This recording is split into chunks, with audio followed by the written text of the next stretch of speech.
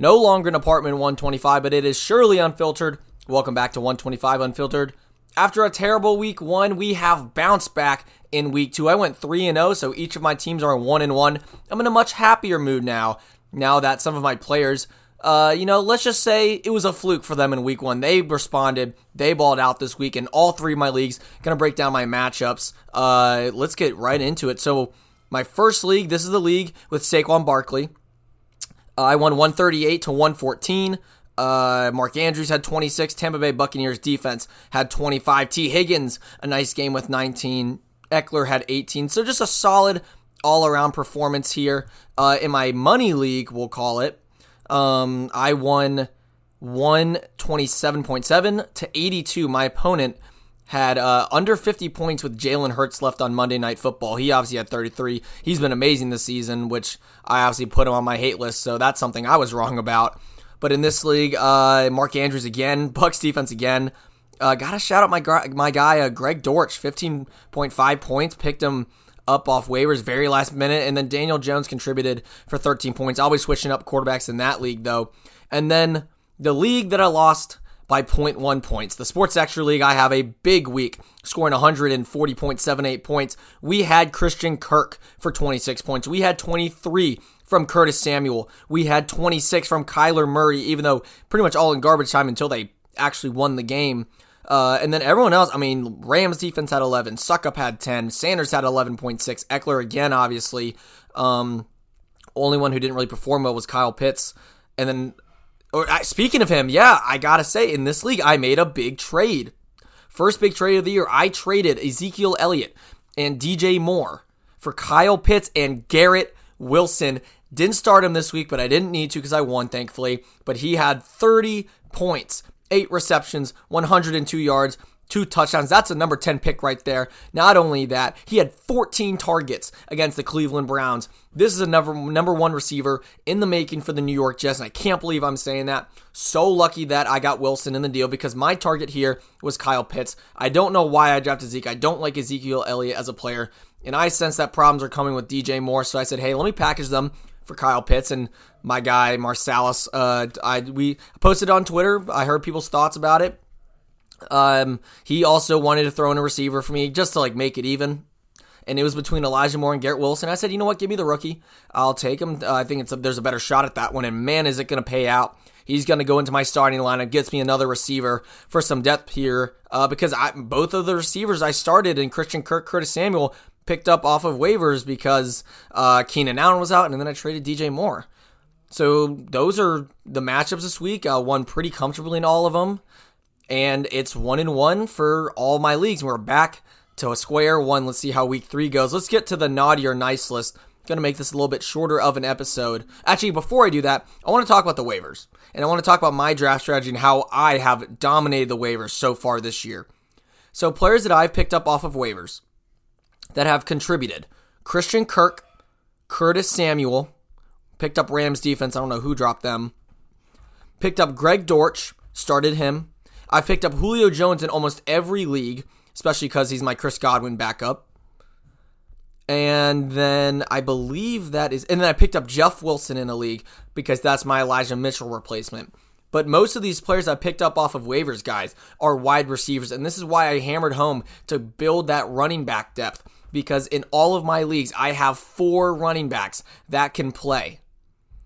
And I'm trying to wheel and deal right now, and I'm scared to get rid of my 4th running back because what if someone goes down?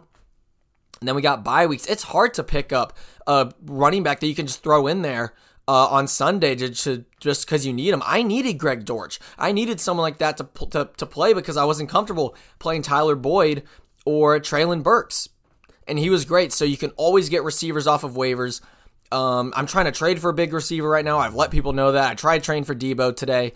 I think there was a deal maybe with Judy and Bateman, a little lower tier deal, but I didn't want to get rid of Miles Sanders. So go get your receivers off of waivers. See who's available. A big one right now, if Keenan Allen stays out, you can get Joshua Palmer, I believe. I'm not saying this because I'm a Giants fan, but I think Sterling Shepard's a really good ad. Someone like Nelson Aguilar had a big game. So there are and some Dallas receivers, Noah Brown had a nice game. Michael Gallup's coming back. Who knows if he's available? in your league. So keep on the lookout for your receivers for waivers. You can always pick one up and keep your running back depth unless you're really going for a big boy. Now let's get to the naughty or nice list. Let's start with the nice list. And we're going to start out with my guy, Mark Andrews, because again, 25.7 points that led all tight ends. This is why I took him second round, because he's basically a receiver. He had 11 targets against Miami, 9 catches. He's going to be putting up wide receiver 1 numbers pretty much, but he's at the tight end position. And as we've seen, tight ends have been pretty rough so far. Kyle Pitts has had a hard time. Darren Waller, although he scored a touchdown, he's not getting as many targets because of Devontae Adams. So in my mind, it was either Mark Andrews or Kelsey, or you're wait until the very end. And the fact that I have Mark Andrews and now that I see the benefit of being able to, because my flex is Antonio Gibson, I'm doing fine, but having that tight end advantage I think is going to be so helpful as the season progresses. And then the nice guy on my nice list that I'm really, really excited about, like so excited, Drake London for the Atlanta Falcons. Really wanted to play him this week, but I was worried about his matchup with Jalen Ramsey, but did he not disappoint? 8 catches, 86 yards, a touchdown. I believe he caught a 2-point conversion, 12 targets. And this is a big deal because not only did he do this against one of the best corners in football, but he's getting targets early and he's actually putting up points. Drake London is a wide receiver too right now, guys. He's a number 1 target for the Atlanta Falcons. Marcus Mariota clearly loves throwing him the ball. Big receiver, and he's doing phenomenal right now. I'm so glad I took a shot on Drake London. And my league that I have him in, the league with Saquon Barkley and Aaron Rodgers, that league I was worried about my receivers because I have depth, but who's really going to perform well? And Drake London has stepped up, and with Godwin out, he's my number 2 receiver right now. Super, super hype about that. And then another receiver in this league that stepped up, Amari Cooper. He came back to life. Nice to see him play football again after a down week for his season debut with the Cleveland Browns. He goes and gets 9 catches off 10 targets for 101 yards and a touchdown for 25.1 points. Amazing for me to have that. Don't think he's going to do that every week, but he's still Amari Cooper. And Jacoby Brissett playing a lot better than we thought he would. So that's 3 receivers for me with Godwin out that can really do some damage. Very happy that Amari Cooper, because not only is it the fact that they played well, that they gave me some trust in them that I can put them in and just not be worried about it. A couple other pickups. The Christian Kirk, Curtis Samuel off waivers. That was super nice. I don't know how Christian Kirk was available, but I will surely take it. I can use them to trade for a bigger receiver, better receiver. But as of now, I mean, Christian Kirk staying in my starting lineup. Curtis Samuel backed up his week 1 performance. He's getting a lot of touches. That's what I'm saying with the waivers. So I'm very happy with how they did. They combined for 49 for me. And then obviously Garrett Wilson showing that he's probably going to be the number 1 guy in New York moving forward for the Jets. Huge win with that trade. The guy, Kyle Pitts, obviously just needs to keep his production up. And speaking of his name, let's go to the naughty list now. Kyle Pitts is the first guy on the list. Only 3.9 points. Only 10 targets on the year. 3 against the Rams, caught 2 passes again for 19 yards. I don't think this will last for too long. Kyle Pitts owners, be patient.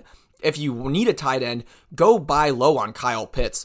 I think Drake London's going to start getting a lot more attention. I think that'll open it up for Kyle Pitts. He started slow a little bit last year. He'll pick it up. I'm not really worried there, but I would like him to obviously do better than 4 points. DJ Moore, I'm on my last leg with him. He put up 13.3, I believe, but it was only off 3 catches for 43 yards, had a touchdown, only 6 targets. That's my biggest concern with DJ Moore. Only 6 targets from Baker Mayfield. That is a huge problem. It's all about targets, in my opinion, and the amount of touches you get, not how many yards you get. For PPR especially, DJ Moore needs to have a big game, or else I'm going to feel real bad about that pick, because that's my number 1 receiver in my money league, along with Chris Godwin, who's injured right now. That league, I need receivers bad. I am scraping the bottom of the barrel until DeAndre Hopkins comes back. And then one that didn't really matter because I was already winning, but Adam Thielen only with 9.7. I know he's a red zone machine. I just want to see it happen. A bad game for the Vikings against the Eagles, obviously, but Adam Thielen's now going to be set back to my 5th receiver. So I don't see myself playing him anytime soon, but I always saw him as a pretty safe bet for double-digit points. You know, he'll get 5 to 6 passes for 50, 60 yards, maybe get that touchdown to get up to 15, 16. Low floor or low ceiling, but high floor. Really disappointed in Adam Thielen, but hopefully he gets better. But 3-0, I can't complain. I think that's going to do it for today, guys. I wanted to make this one a little quick. We'll be back talking UNC football and women's soccer moving forward, and obviously NFL. Maybe I'll do a Giants episode because we're 2-0. Super happy with that. And we'll see what I think of in the next couple days. But thank you so much for listening, and I'll speak to you next time.